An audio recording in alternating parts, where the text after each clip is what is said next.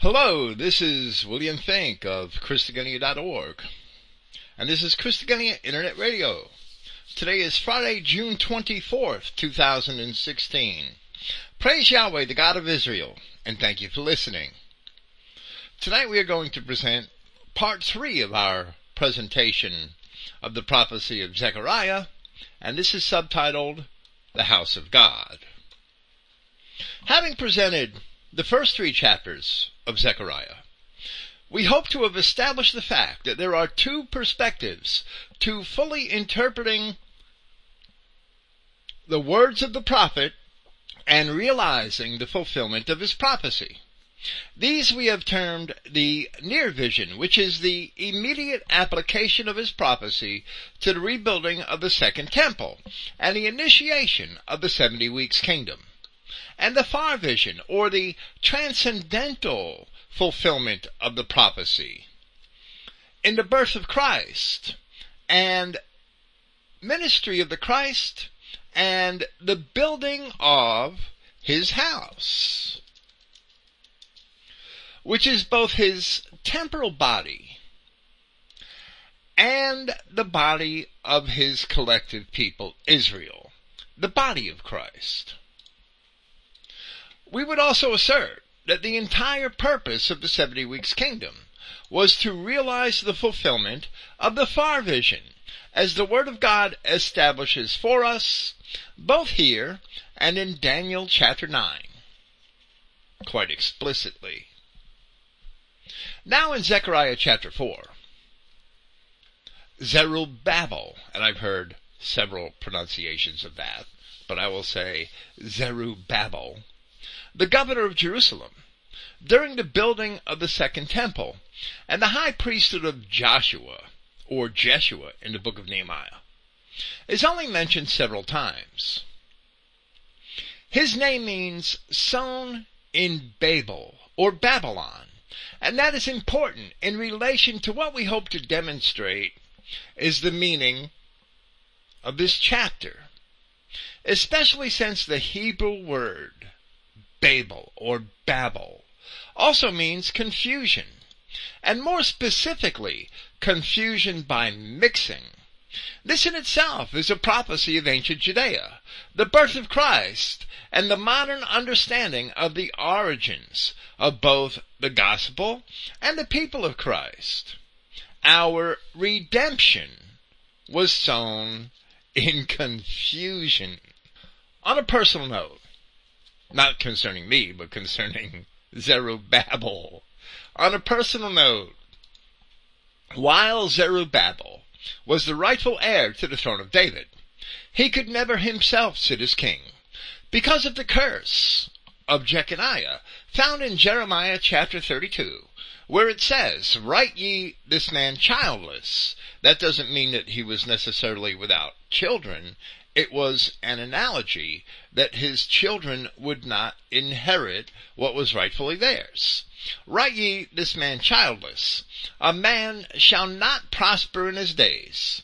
For no man of his seed," so he would have seed, "shall prosper, sitting upon the throne of David and ruling any more in Judah." Zerubbabel was also an ancestor of Christ, according to both genealogies. However, Christ is not affected by the curse of Zechariah, since he inherits the throne of David as an adopted son of Joseph of Nazareth, who was apparently the last living heir to the throne. The wicked king Jeconiah was the grandfather of this Zerubbabel. Where in Zechariah chapter 3, the historical Joshua, or Jeshua in the book of Nehemiah, Joshua the high priest, was a type for Christ, as he who would make a propitiation for his people. Here in Zechariah chapter 4, the historical Zerubbabel is a type for Yahshua Christ, as the rightful judge of his people, in a small degree, but to a larger degree, as a type for Christ, as the builder of his house, which is the body of Christ, found in the children of Israel being reconciled to Yahweh their God. As Paul explained in Hebrews, Yahshua Christ is he who built the house. So Paul said that he who built the house is more worthy than Moses was as a servant of God. We will see that while the near vision concerns the building of the house in the form of the second temple in Jerusalem, the far vision concerns the building of the house in the form of the body of Christ in the captivity. So the near vision is temporary, and the far vision is eternal. That being said, here we shall begin to present Zechariah chapter 4. And the angel that talked with me came again, and waked me, as a man that is wakened out of his sleep. And the prophet uses the illustration to express the dismay of someone who is awoken abruptly. This description also assures us that this vision is distinct from that which the prophet was given in the earlier portions of his writing. And said unto me, What seest thou? And I said, I have looked, and behold, a candlestick, all of gold,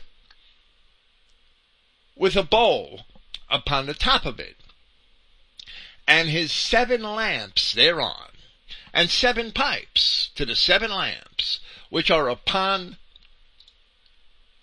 the top thereof. The description fits that of the traditional candelabra, which was the part of the implements of the temple of Solomon. It dates back to the tabernacle in the wilderness. The branched candlestick holding 7 candles, which is described in Exodus chapter 25. In the revelation of Yahshua Christ, it is the Ancient of Days, Yahshua Christ himself, who holds 7 stars in his right hand, and has the 7 candlesticks, or lampstands, as they're called in the King James Version, which are equated with the 7 churches, for whom he had 7 messages. In Revelation chapter 1 we read of the mystery of the 7 stars, which thou sawest in my right hand, and the 7 golden candlesticks. The 7 stars are the angels of the 7 churches, and the 7 candlesticks which thou sawest are the 7 churches. The pipes here are not musical pipes. Rather, they only seem to be tubes which hold the wicks that feed the oil which keep the candles burning. And Brenton's version of the Septuagint from the Greek calls them funnels. The candlesticks representing these particular Christian assemblies. Stars also convey light through the night sky, from heaven to earth, and therefore the truth of God is portrayed as a light from heaven to the Christian world. The messages which Christ had borne to the 7 assemblies. So long as the Christian assemblies keep the truth of God, they burn like candles. So Christ is recorded as having said in Luke chapter 11, No man, when he has lighted a candle, put it in a secret place, neither under a bushel, but on a candlestick, that they which come in may see the light. And of course he was speaking of himself. He was lighting those candles. The vision continues. And 2 olive trees by it, one upon the right side of the bowl, and the other upon the left side thereof. So I answered, and spoke to the angel that talked with me, saying, What are these, my Lord? Small L, Lord, right? The 2 olive trees are mentioned again in Revelation chapter 11, of the 2 witnesses standing before the Lord of the whole earth. These 2 witnesses seem to be Israel and Judah collectively. However, where Zechariah asks, What are these here. It is not yet in relation to the 2 olive trees. That question comes in verse 11. Therefore, Zechariah's question here must be in relation to the candlestick with the 7 lamps. The ultimate answer seems to lie in the rhetorical question, "Who art thou, O great mountain?" which we won't see until verse 7. The mountain seems to describe Zion, the people of God, as we shall hopefully elucidate. In the meantime, verse 5. Then the angel that talked with me answered and said unto me, Knowest thou not what these be? And I said, No, my Lord. Then he answered and spoke to me, saying, This is the word of Yahweh unto Zerubbabel, saying, Not by might, nor by power, but by my Spirit, saith Yahweh of hosts. The work of Zerubbabel was not completed under force of arms or the might of men, but by the favor and will of God, effected through the Persians. This also reflects the spirit of the revelation, where 7 times, with each message to each of the 7 churches, we read, He that has an ear, let him hear what the Spirit saith unto the churches. Where these symbols described by Zechariah here were repeated in the words of Christ, and from a Christian perspective, then we see that Zechariah was a Christian prophet. As all the prophets were Christians, they must have been Christians. They had their hope in the Christ, of whom they prophesied. That makes them Christians, regardless of the lies of the Jews. One aspect of the marvel of the prophets is this. In many ways, it is evident that the prophets themselves had no concept of the meanings of the words which they recorded. However, once the images they present in their words have been made manifest in history, they can be understood. But the answer to Zechariah's question in verse 4 has not yet been answered in verses 5 and 6, so it must follow here in verse 7 with a rhetorical question. Who art thou, O great mountain? Of course God knows who it is. Before Zerubbabel thou shalt become a plain, and he shall bring forth the headstone thereof, with shoutings, crying, Grace, grace unto it. In the immediate context, this is a prophecy that Zerubbabel will prevail in his immediate task by the Spirit of God, which is the rebuilding of the temple and the establishment of the 70 weeks kingdom at Jerusalem. So the mountain represents the apparent obstacles to the completion of his task, and it is made smooth, meaning that Zerubbabel will complete the building of the house of God without difficulty by the power of the Spirit of Yahweh. This is one hope in Christ that Christians often overlook, which is expressed in the words of John the Baptist, recorded in Luke chapter 3. Prepare ye the way of the Lord. Make his path straight.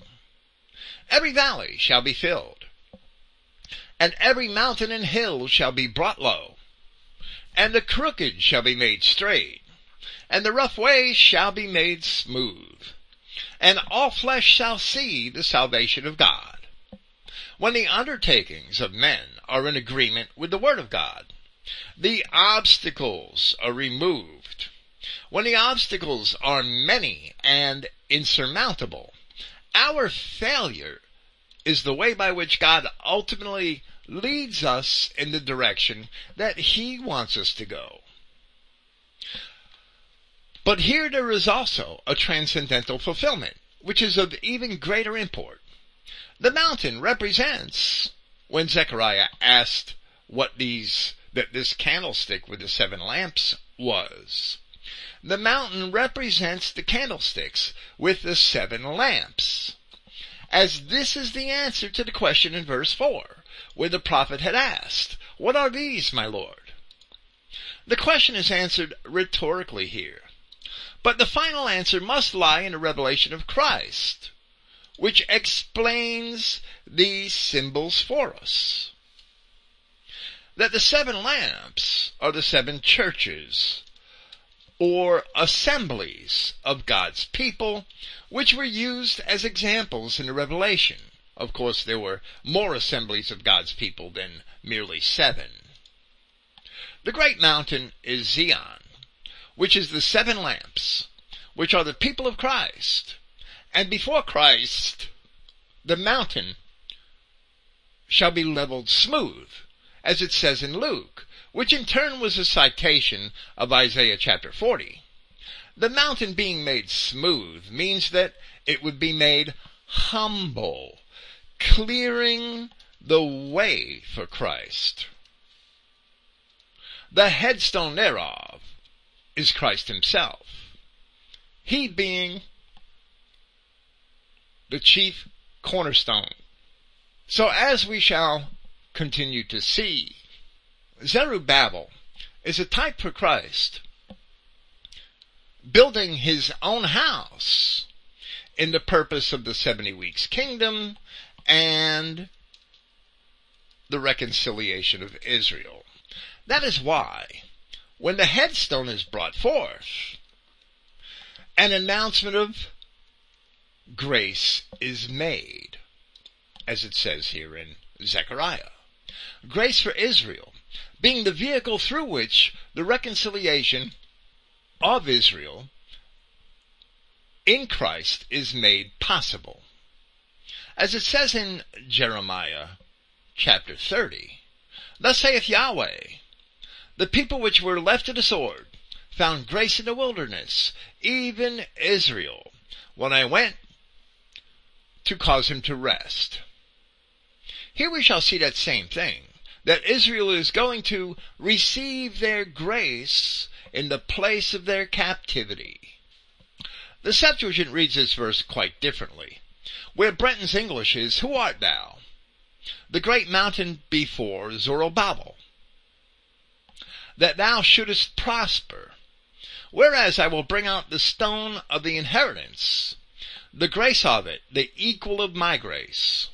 And if we had to interpret this, we would still imagine the stone, the mountain, to be Zion, referring to the people of God. But perhaps the stone, in this context, with this wording, I will bring out the stone of the inheritance. Perhaps the stone should be a reference to the stone cut out of the mountain without hands, which describes the remnant portion of Israel chosen by Yahweh to become a great mountain that would fill the whole earth, described in Daniel 2:35. So the interpretation of the passage as it stands in the Septuagint would necessarily have to be somewhat different. The vision is supplemented in verse 8. Moreover, the word of Yahweh came unto me, saying, the hands of Zerubbabel have laid the foundation of this house. His hands shall also finish it, and thou shalt know that Yahweh of hosts has sent me unto you. And this also has both a near and a far fulfillment. Zerubbabel shall finish the building of the second temple, and by that Zechariah will know that the visions which are given to him by the angel are indeed from Yahweh his God. And to note this here is important in reference to certain things that are said later. However, not only was Zerubbabel commissioned with the building of the second temple, he was also an ancestor of Christ himself, according to the genealogies of both Matthew and Luke, where in the King James Version he is called Zorobabel. Now, of course, we know that Yahshua Christ was actually fathered by Yahweh God in the Spirit. But Zorobabel is there to hand down the legitimate rights to the title of king, all the way to the stepfather of Christ, Joseph of Nazareth. So Zerubbabel is not only laying the foundations of the second temple building, his presence in Jerusalem is also laying the foundations for the advent of Christ in the flesh, who is of the seed and of the house of David, and who is both the root and the branch of Jesse. Christ is the branch mentioned in chapter 3, in the vision related here to Joshua the high priest. And that branch will be mentioned again at the end of this series of visions, which is in Zechariah chapter 6. Christ manifest in the flesh is the true house of Yahweh, made without hands, the true temple. Moreover, Zerubbabel means sown in Babel, or Babylon, and we shall see that the house being built is also going to be built in Babylon, at least allegorically. And here, in that sense, Babylon represents the captivity of Israel, where Israel is to be judged. And in that very sense, the prophecy continues. For who has despised the day of small things? For they shall rejoice, and shall see the plummet in the hand of Zerubbabel with those 7. They are the eyes of Yahweh, which run to and fro through the whole earth. The Septuagint has only small days rather than day of small things. And rather than with those 7, they are the eyes of the Lord, which run to and fro through the whole earth. The Septuagint only has, these are the 7 eyes that look upon all the earth. But the resulting meaning is not much different once the description of the 7 eyes is compared to a similar term which appears in Revelation chapter 5. And as it was also used in Zechariah chapter 3 of the stone laid before Joshua the high priest. The 7 eyes are the 7 spirits of God sent forth into all the earth. The plummet is a leveling tool, which represents the judgment of Yahweh, as it does in Isaiah chapter 18, where Yahweh had said, "Judgment also will I lay to the line, and righteousness to the plummet." And then it goes on to say that the hail shall sweep away the refuge of lies, and the waters shall overflow the hiding place. So while in the near vision, the plummet is a necessary tool for building, so that Zerubbabel may complete the task he is given, in the transcendental fulfillment, it represents the righteous judgment of Yahweh upon his people Israel, where it asks, "For who has despised the day of small things?" We seem to have a reference to those who would understand the present period of the punishment of the children of Israel, and esteem it as nothing in the overall plan of God. This fulfillment in the short term was in the 70-year period of captivity in Babylon, before the second temple was rebuilt. I should call that the 70-year period in which Jerusalem was to lie in shambles, in rubble. So the day of small things seems to be an allegory for the period of Israel's chastisement. First, the 70 years that the temple lay destroyed, and then, in the far vision, the overall chastisement and punishment of the children of Israel. And those who trust in Yahweh shall patiently await the great things to come. It is for this same reason that Paul said in 2 Corinthians chapter 4, long after those 70 years were expired, which proves that this is indeed a dual vision, just like the rest of Zechariah. "For our light affliction, which is but for a moment, works for us a far more exceeding and eternal weight of glory." Notice that he compared our light affliction, which is but for a moment, speaking of the present time, to a weight of glory. Because later on the judgment of Yahweh will be compared to a weight of lead. The reference to those 7 is a reference to the foundation stone of the house of God, which is Yahshua Christ himself. He was the branch of Zechariah chapter 3, and the stone laid before Joshua the high priest, where it says, "For behold the stone that I have laid before Joshua. Upon one stone shall be 7 eyes." That's not 3.5 people looking at it. That's eyes symbolically contained in the stone. "Behold, I will engrave the graving thereof, saith Yahweh of hosts, and I will remove the iniquity of that land in one day." Jeshua the high priest in the days of Zerubbabel could not remove the iniquity in a day. Paul contrasted the propitiation of the Levitical high priests to the propitiation in Christ in Hebrews chapter 9. And he said, "Nor yet that he should offer himself often, as the high priest enters into the holy place every year, with the blood of others. For then must he often have suffered since the foundation of the world. But now, once in the end of the world, he has appeared to put away sin by the sacrifice of himself," meaning that all the iniquity would be removed in a day. So the stone with 7 eyes must be a reference to Yahshua Christ himself, in both Zechariah chapter 3 and here in Zechariah chapter 4. The 7 eyes must be a description of the same 7 spirits of God mentioned in relation to Christ in Revelation chapter 5. "And I beheld, and lo, in the midst of the throne and of the 4 beasts, and in the midst of the elders stood a lamb as it had been slain, having 7 horns and 7 eyes, which are the 7 spirits of God sent forth into all the earth." And the plummet represents the judgment of Christ upon the house of Israel. Finally, Zechariah asks of the 2 olive trees in the vision of the candlestick. "Then answered I, and said unto him, What are these 2 olive trees upon the right side of the candlestick, and upon the left side thereof?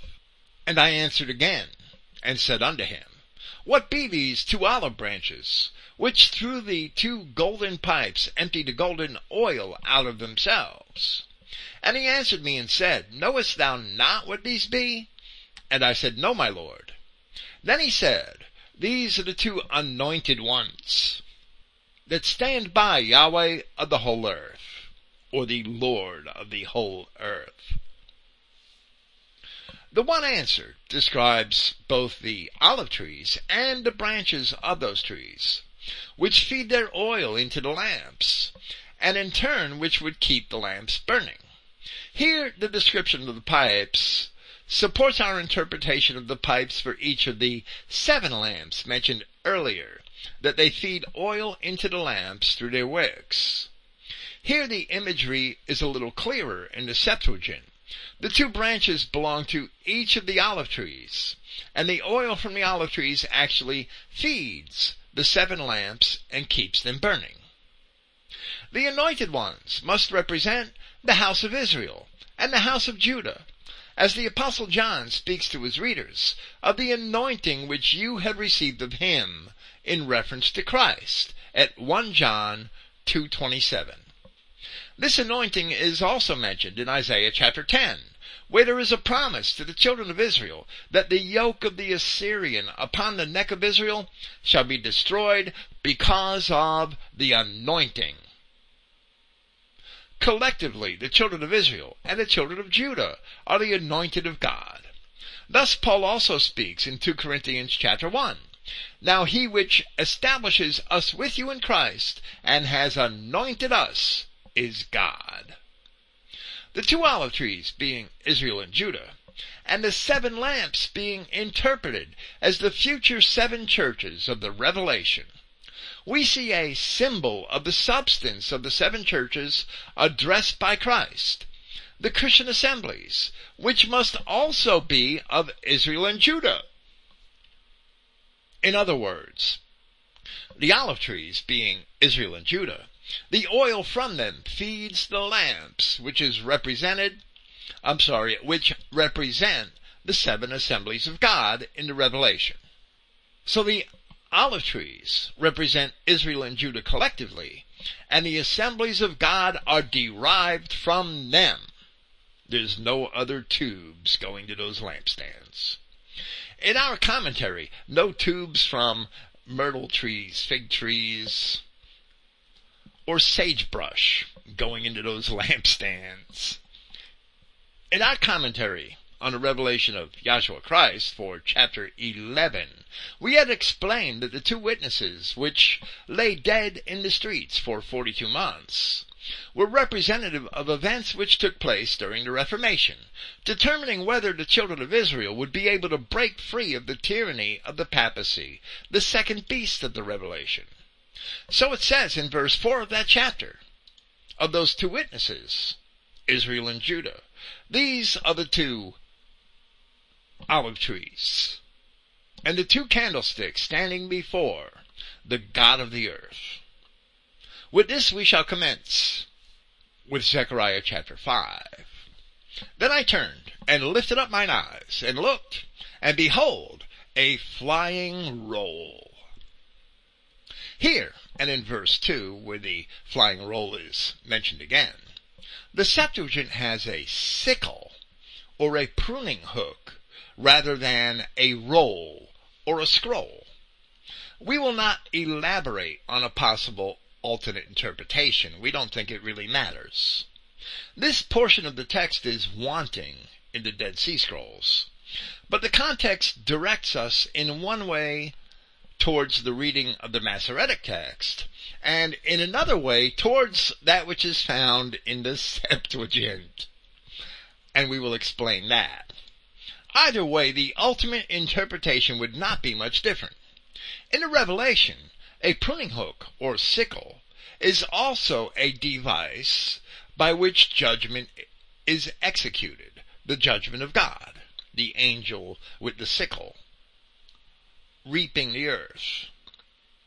We dislike even having to address it here, but we feel that we must. This flying roll thing. Too many childish assertions have been circulating, claiming that this is some sort of prophecy of missiles or some other actual flying objects. It's our opinion that perhaps a flying bagel would be more appropriate.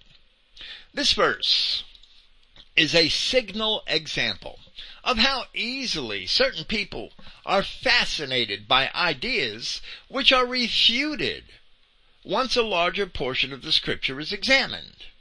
All too frequently, they instead become captivated by the lies which are created when a verse is lifted from scripture and interpreted apart from its own context.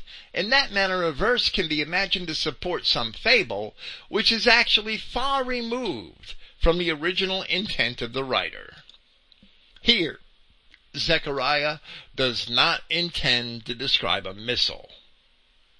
The word for roll is megillah, and it refers to a scroll, the roll of a book, and it appears a dozen times in Jeremiah chapter 36, alone and by itself, as a scroll of writing. My notes are wanting some editing. The word appears alone by itself, or with the phrase roll of a book. So sometimes in Jeremiah chapter 36 it's just a roll, and sometimes it's the roll of a book, so we know what it is. It's a parchment that's been rolled up, and usually they're tied for transportation and storage. Sometimes when they're official parchments, they're sealed so that only the intended receiver can open it legitimately. In the very next verse, the flying roll or scroll is described as the curse that goes forth over the face of the whole earth. And therefore, it must be an allegory for the curses of disobedience written in the law, which Yahweh had promised would come upon the children of Israel if they did not keep his law. Now, in the time of Zechariah, those same Israelites had been scattered over the face of the whole earth, where we are told that the curse would be sent. And he said unto me, What seest thou? And I answered, I see a flying roll. The length thereof is 20 cubits, and the breadth thereof 10 cubits. And quite interestingly, or even profoundly, the breadth and length of the scroll, or perhaps sickle, but this would be an awfully weird-looking sickle in the reading of the Septuagint. The dimensions are the same in the Septuagint, right? The breadth and length of the scroll are of the same dimensions as the porch of Solomon's temple, which was before the altar, where the propitiations for sin were made for the children of Israel. This is evident in 1 Kings chapter 6 verse 3 and 2 Chronicles chapter 8 verse 12. So by this we may proceed that the scroll is indeed related to the judgment of God against the sins of the children of Israel. Then he said unto me, verse 3, Zechariah chapter 5. Then he said unto me, This is the curse that goes forth over the face of the whole earth. For everyone that steals shall be cut off, as on this side according to it, and everyone that swears shall be cut off, as on that side according to it. And it's not talking about common stealing and saying bad words. On the surface here, the Septuagint reading of sickle may seem to make more sense, as a blade passes through the stalks and they fall off on one side or the other. But alternately, the reference to each side of the object may be a reference to parts of the law written on each side of a scroll. The curses of disobedience are written into the law in two places: Deuteronomy chapter 28 and Leviticus chapter 26. Even with the promised mercy of Christ, the children of Israel cannot escape the prophesied period of punishment during which they were to suffer for their sins and experience those curses of disobedience. For instance, in Jeremiah chapter 46, and this is basically repeated, this is basically a repeat of nearly the same identical statement in Jeremiah chapter 30 verse 11. In Jeremiah chapter 46, the word of Yahweh says, Fear thou not, O Jacob my servant, saith Yahweh, for I am with thee, for I will make a full end of all the nations where I have driven thee, but I will not make a full end of thee, but correct thee in measure. Yet will I not leave thee wholly unpunished. Here in Zechariah, we have an announcement of that punishment, a different announcement. And likewise, in Amos chapter 3, it says, You only have I known of all the families on the earth. Therefore will I punish you for all your iniquities.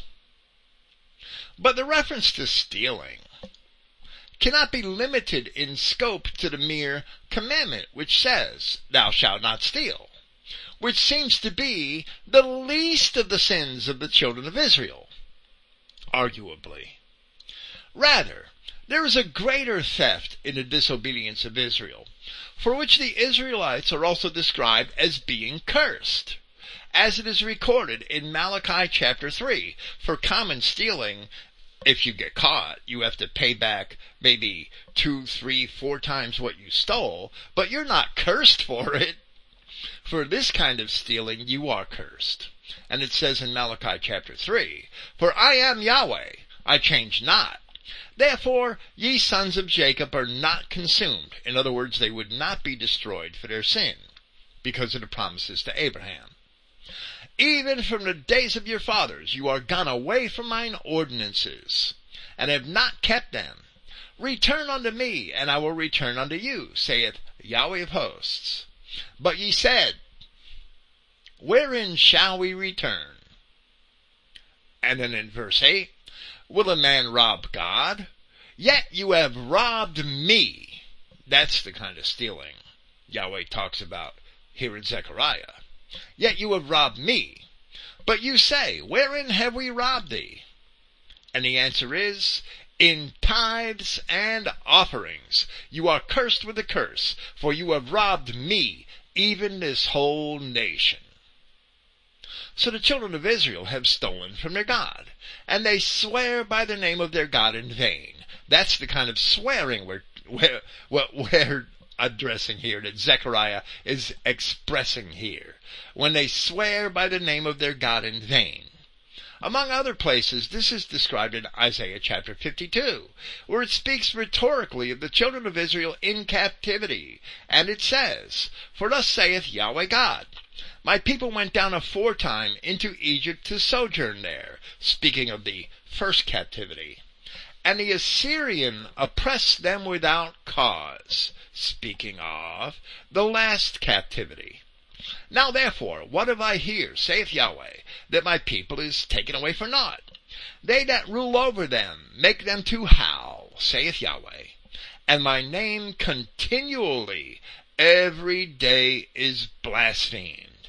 And similarly, it says in Isaiah chapter 48, "Hear ye this, O house of Jacob, which are called by the name of Israel, and are come forth out of the waters of Judah, which swear by the name of Yahweh, and make mention of the God of Israel, but not in truth, nor in righteousness."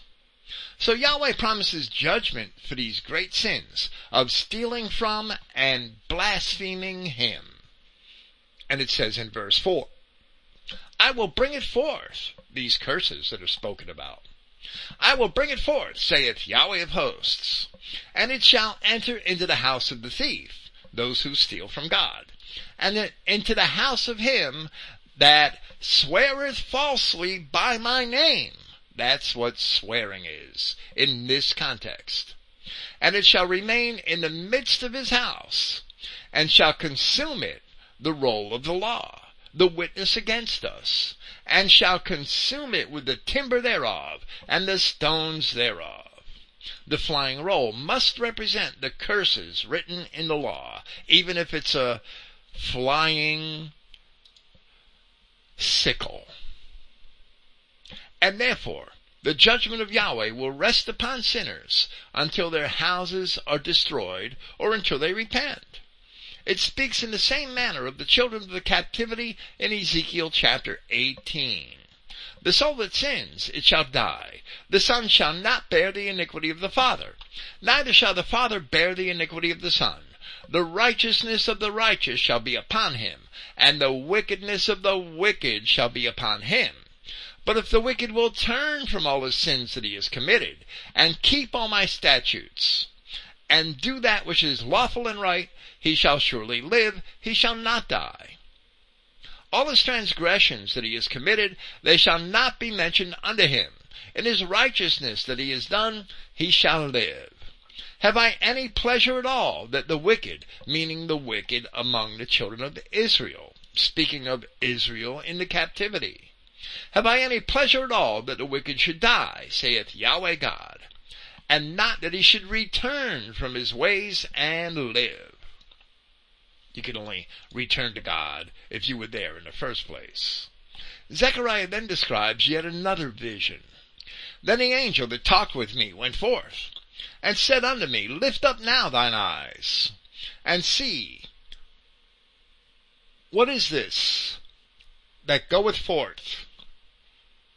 And I said, What is it? And he said, This is an ephah that goes forth. He said, moreover, this is their," that's important, that plural pronoun, "this is their resemblance through all the earth."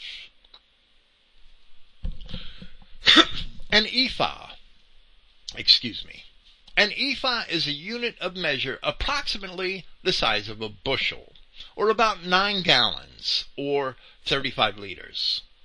Here the word ephah refers to the device for measuring the unit, which could be a basket, since the ephah was generally a dry measure, often used of grain. The reading for ephah in the Septuagint is simply measure throughout the passage. Where the angel says, "This is their resemblance," He seems to be indicating further that the visions which preceded do indeed describe the children of Israel in captivity for their sins, and here he is about to describe them again. Rather than resemblance, however, here the Septuagint has iniquity. This is their iniquity. And behold, there was lifted up a talent of lead, and this is a woman that sitteth in the midst of the ephah. The ephah representing a measure, the woman must represent the children of Israel, the bride of Christ. The nation of Israel depicted as the unfaithful wife of Yahweh and caught up in the balance of judgment. And he said, "This is wickedness." And he cast it into the midst of the ephah, and he cast the weight of lead upon the mouth thereof. The weight of lead, which is very heavy and dense, seems to represent what wickedness describes, and therefore represents the heaviness or gravity of the iniquity for which the woman is being judged. Then I lifted up mine eyes, and looked, and behold, there came out 2 women, and the wind was in their wings, for they had wings like the wings of a stork, and they lifted up the ephah between the earth and the heaven. Then said I to the angel that talked with me, "Whither do these bear the ephah?" And he said unto me, "To build it a house in the land of Shinar, and it shall be established, and set there upon her own base." And yet another allegory. These 2 women may be imagined to represent the 2 sisters, Israel and Judah, taking their mother, which is the nation of Israel as a people, to be judged in the land of Shinar, and to have a house built in the land of Shinar. The interpretation is not fanciful. In fact, the same analogy is found in Hosea chapter 2, where Israel and Judah are depicted as fornicating sisters. "Say ye unto your brethren, Ah me," meaning you are not my people, "and unto your sisters, Ruhamah. Plead with your mother, plead, for she is not my wife, neither am I her husband. Let her therefore put away her whoredoms out of her sight, and her adulteries from between her breasts." So we have sisters, plural, and we have a mother that is not my wife. Here we have 2 women pictured as taking this basket containing a woman who is evidently Israel off to the land of Shinar. It's basically the same allegory being used in Zechariah that was used in Hosea, just in a different manner. "Let her therefore put away her whoredoms out of her sight, and her adulteries from between her breasts, lest I strip her naked, and set her as in a day that she was born, and make her as a wilderness, and set her like a dry land," in the plain of Shinar perhaps, "and slay her with thirst. And I will not have mercy upon her children, for they be the children of whoredoms, for their mother has played the harlot. She that conceived them has done shamefully. For she said, I will go after my lovers, that give me my bread and my water, my wool and my flax, my oil and my drink." The analogy appears in Jeremiah, written over 100 years later than Hosea, where among other similar statements, it says in Jeremiah chapter 3, "And I saw, when for all the causes whereby backsliding Israel, the one woman, the one sister, committed adultery, I had put her away, and given her a bill of divorce. Yet her treacherous sister Judah feared not, but went and played the harlot also." So here the 2 sisters are given wings and carry the mother, Israel the bride, off to the plain of Shinar. So the woman represents the nation of the children of Israel in judgment. But what is of the utmost importance here is that the house of the woman being judged is built in a land of Shinar, which is an archaic name for the land of Babylon. This is evident in Daniel chapter 1, where it says, "And the Lord gave Jehoiakim, king of Judah, into his hand, with part of the vessels of the house of God, which he carried into the land of Shinar, to the house of his God," speaking of Nebuchadnezzar. "And he brought the vessels into the treasure of the house of his God." Here we have a further prophetic allegory, which corroborates the interpretation of what we have seen in Zechariah chapter 2, where it says, "Deliver thyself, O Zion, that dwellest with the daughter of Babylon." Shinar here, and the phrase daughter of Babylon in the earlier chapter, represents the captivity and the condition of Israel in the time of their punishment, and represents the place where the house will be built. This agrees with a similar prophetic allegory found in Revelation. In Revelation chapter 12, we see a woman with 12 stars, which are the 12 tribes of Israel, who bears the Christ child, and who was taken into the wilderness for a time as a refuge from the dragon who would persecute her. Then the dragon pursues her. Then in Revelation chapter 17, John is taken back into the wilderness, evidently sometime later, and he sees the woman in a quite different state than what he may have expected, where we read in part, "And there came one of the 7 angels, which had these 7 vials, and talked with me, saying, Come hither, I will show unto thee the judgment of the great whore, that sitteth upon many waters. So he carried me away in the spirit into the wilderness, where the woman representing Israel was left in Revelation chapter 12. And I saw a woman with a scarlet-colored beast, full of the names of blasphemy, having 7 heads and 10 horns.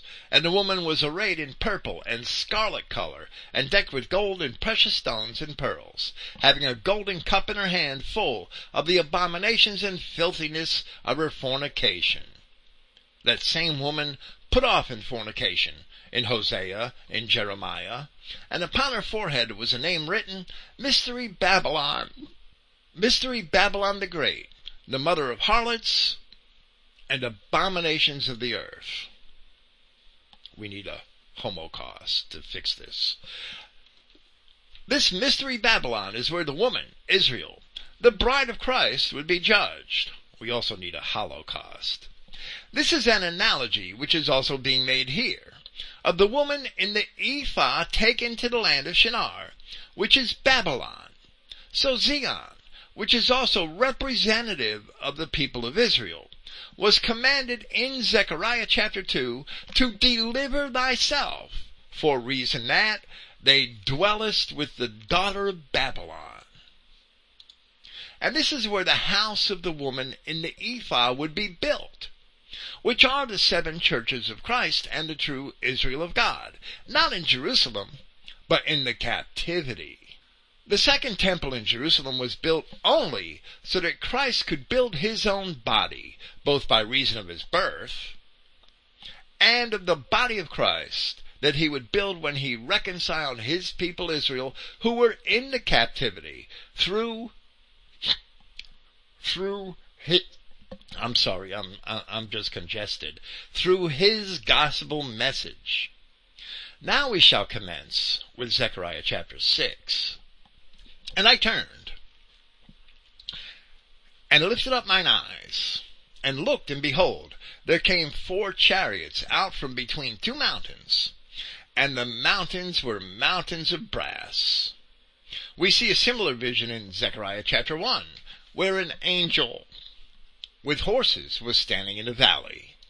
There the horses were speckled, red and white, and we interpreted the vision to mean that the wrath of God to come upon the nations surrounding Jerusalem would transpire in the imminent war between the Persians and the Greeks. 2 great nations represented by the mountains.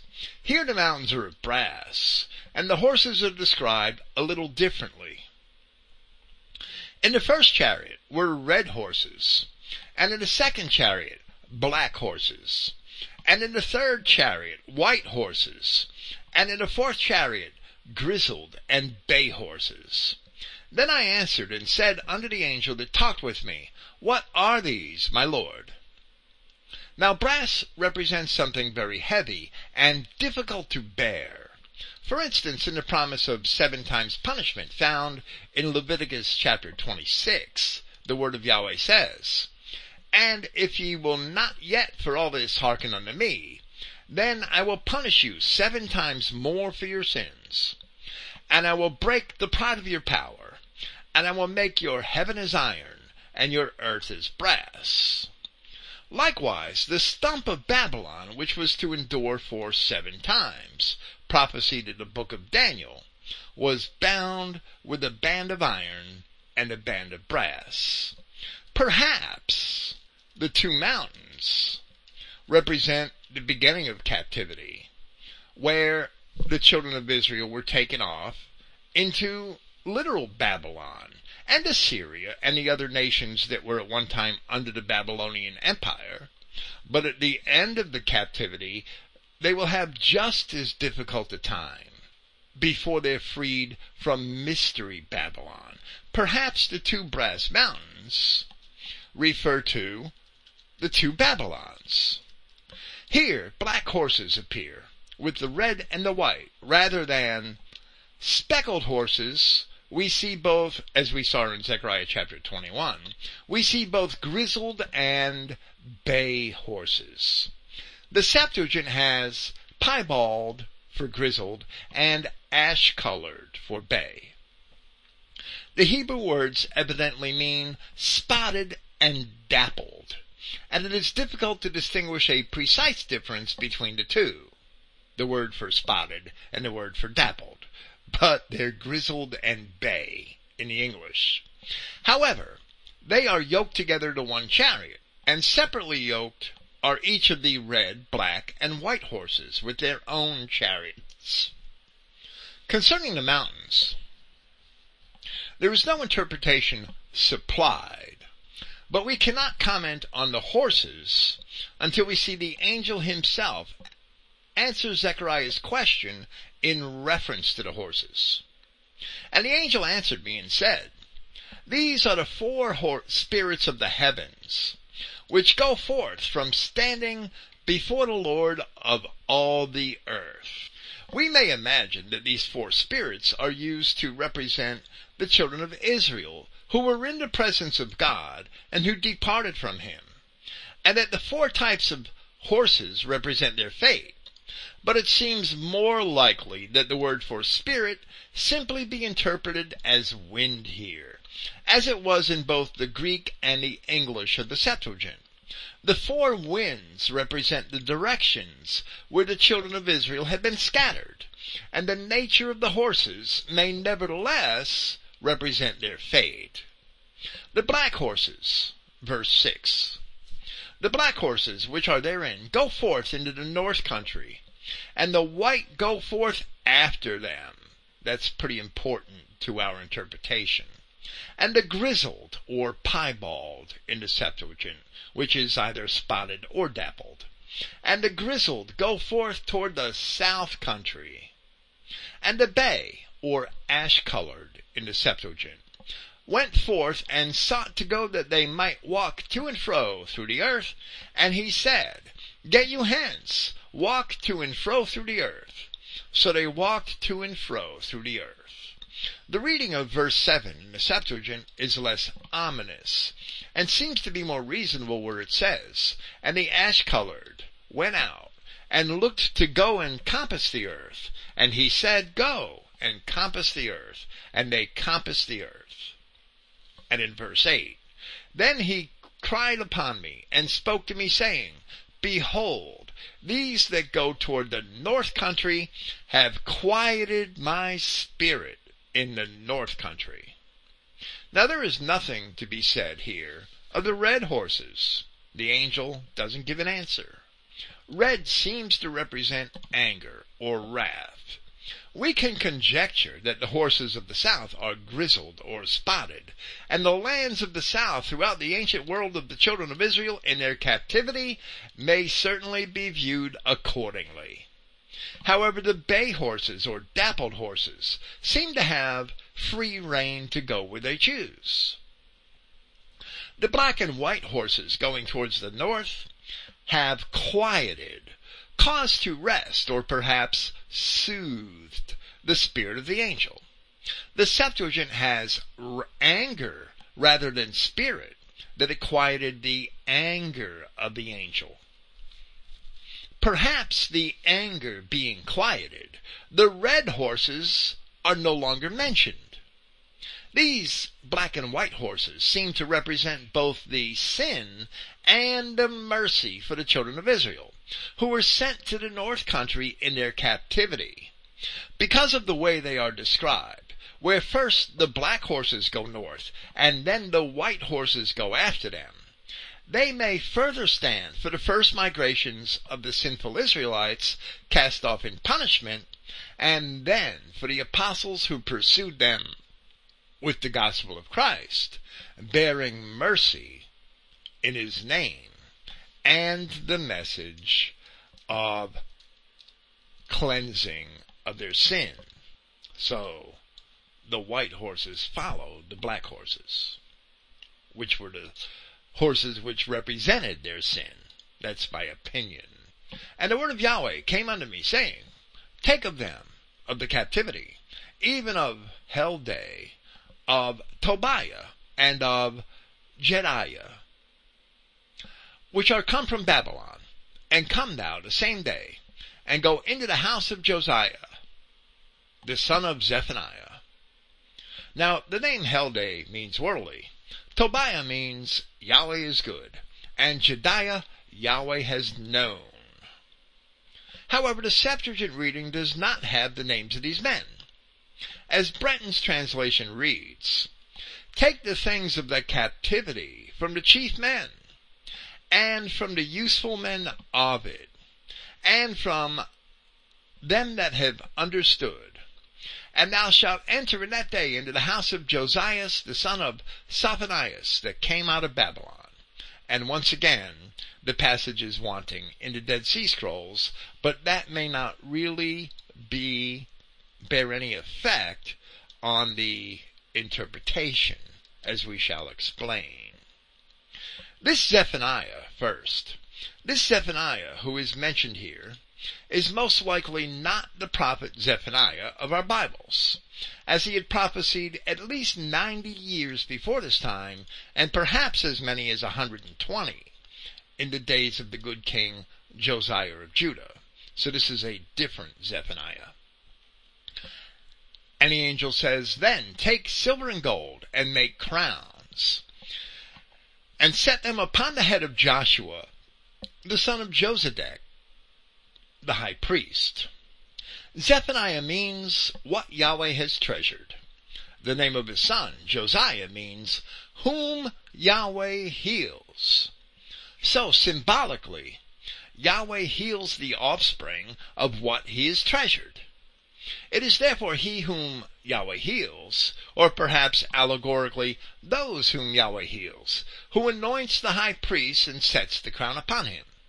Josedek means Yahweh is righteous, and Joshua the priest is a type for Yahshua Christ, who is the Son, or Son, S-U-N, of righteousness. Joshua being a type for Yahshua Christ, this may be symbolic of the spread of the gospel, that the children of Israel who accept the gospel of Christ recognize that he is their legitimate king and high priest. They are whom Yahweh has healed. So they set the crown on the head of Christ when they recognize that he is king. And speak unto him, saying, Thus speaketh Yahweh of hosts, saying, Behold the man whose name is the branch, and he shall grow up out of his place, and he shall build the temple of Yahweh. Once again, Joshua the high priest is a type for Yahshua Christ, the branch grown out of the root of Jesse, as it says in Isaiah 1:11. Even he shall build the temple of Yahweh. I thought Zerubbabel was going to build the temple of Yahweh. So this evidently can't be the same temple. Even he shall build the temple of Yahweh, and he shall bear the glory, and shall sit and rule upon his throne. And he shall be a priest upon his throne, and the counsel of peace shall be between them both. Just as we witnessed at the end of Zechariah chapter 3, here we have another prophecy which can only apply to Yahshua Christ. And once again, the dual nature of Zechariah's visions is absolutely manifest. We have already seen here in chapter 4 that the angel assured the prophet that Zerubbabel himself would finish the building of the second temple, where it says, "The hands of Zerubbabel have laid the foundation of this house. His hand shall also finish it. And thou shalt know that Yahweh of hosts has sent me unto you." So the temple of Yahweh described here cannot be the second temple which Zerubbabel is about to complete in 4 short years, according to Ezra chapter 6. The temple of Yahweh spoken of here may seem to be the one which Zerubbabel is building, but it is actually the body of Christ, which is the collective body of the children of Israel.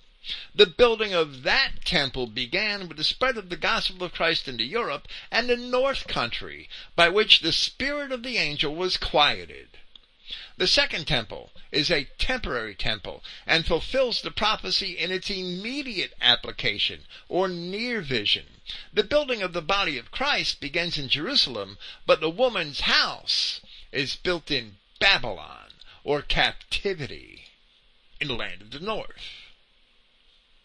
And the crown shall be to Helem, and to Tobiah, and to Jediah, and to Hen, the son of Zephaniah, for a memorial in the temple of Yahweh. Helem means dream, but that definition is only an interpretation by Strong from a figurative use of the corresponding verb, halam, which is to bind firmly. So it doesn't only mean dream, it could mean a binding. Hen means grace or favor. We may conjecture concerning the names, and why they differ from the list given in verse 10. However, here and in verse 10, we lean towards the reading in the Septuagint as being the appropriate reading. The King James translators, and other translators do the same thing, they often mistook descriptive terms for proper names, and proper names for descriptive terms. In many places, the Septuagint did that same thing, where the King James reading is the correct one. And for example, in 1 Chronicles chapter 4, verse 23, it says of the sons of Shelah, the bastard son of Judah, that these were the potters, and those that dwelt among plants and hedges. There they dwelt with the king for his work. Now, it is not probable that these people actually dwelt among plants and hedges, especially since they dwelt with the king, right? But the words, the word for plant and the word for hedges, the words Netaim and Gedera, were actually the names of certain towns, and that is how the passage should have been read.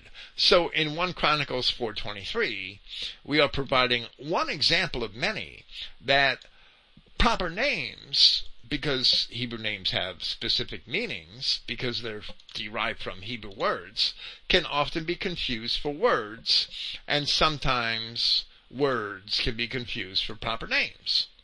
The Septuagint has Zechariah 6:14 to read, "And the crown shall be to them that wait patiently, and to the useful men of the captivity, and to them that have known it, and for the favor of the son of Sophonias or Zephaniah, and for a psalm in the house of the Lord."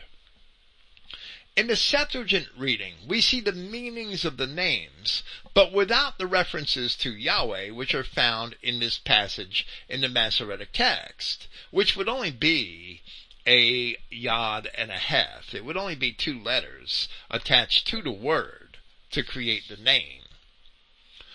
So, Tobai has a meaning in Hebrew, which is useful, and Tobiah means useful of Yahweh.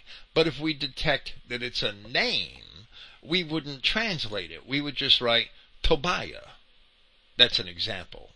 So here in the Septuagint reading of Zechariah 6:14, the phrase wait patiently is evidently from a translation of helem into Greek in the sense of binding. Useful is from the stem of Tobiah, which is good. Have known is from the stem of the word Jediah, which is to know, and the word for favor is from hen. So the Septuagint translators reading the Hebrew and writing in Greek didn't interpret these words as names. They applied their meanings to their translation, the meanings of the words behind the names. Similar differences in the interpretation of the original passage, which is not necessarily represented by the Masoretic text, also account for the differences between the Septuagint and the King James at verse 10 of this chapter, and in many other passages throughout each of these versions of the Bible. Here we also see that the Hebrew word for memorial differs from the Septuagint, where it has psalm in its place in this particular verse. The grammar differences in this passage between the King James and the Septuagint are even more complex than what we have described here, but our present intent is only to illustrate the fact that because most Hebrew names are taken from words which have a common meaning, translators may sometimes errantly interpret as a name a word which was used in its common meaning. But likewise, many terms used as names are enriched by an understanding of the common meaning, as we also hope to have elucidated here. Zechariah's vision concludes, his vision in this particular chapter, concludes in verse 15. And they that are far off shall come and build in the temple of Yahweh. And ye shall know that Yahweh of hosts has sent me unto you. And this shall come to pass, if you will diligently obey the voice of Yahweh your God. And the second temple of the 70 weeks kingdom was built in 4 years by a list of people who had already returned with Zerubbabel, as it is explained by Nehemiah and Ezra. However, while that may be interpreted in the immediate fulfillment of the prophecy, we have already seen language which clearly indicates the necessity for a transcendental or far-reaching interpretation. The fulfillment of this prophecy is in the far vision, and that is found when scattered Israel became reconciled in one body to Christ. Doing so, they came to Christ allegorically, and by that they built the temple of Yahweh out of themselves. The same interpretation was offered by the Apostle Peter in chapter 2 of his first epistle, where he said, If so be you have tasted that the Lord is gracious, to whom coming as unto a living stone, that stone with the 7 eyes, that chief cornerstone, disallowed indeed of men, but chosen of God, and precious, ye also as lively stones, or living stones, are built up a spiritual house, a holy priesthood, to offer up spiritual sacrifices, acceptable to God by Jesus Christ. Wherefore also it is contained in the Scripture, Behold, I lay in Sion a chief cornerstone, elect, precious, and he that believes on him shall not be confounded. So the scattered children of Israel who are found in Yahshua Christ are the true house of Yahweh God. And that house is the true subject of this prophecy in Zechariah. The second temple was merely the manner in which Yahweh had chosen to gather the materials for its foundation. Thank you for listening. Praise Yahweh, and good night. Next week, next Friday night, Pastor Mark Downey. Tomorrow night, the Jews in England.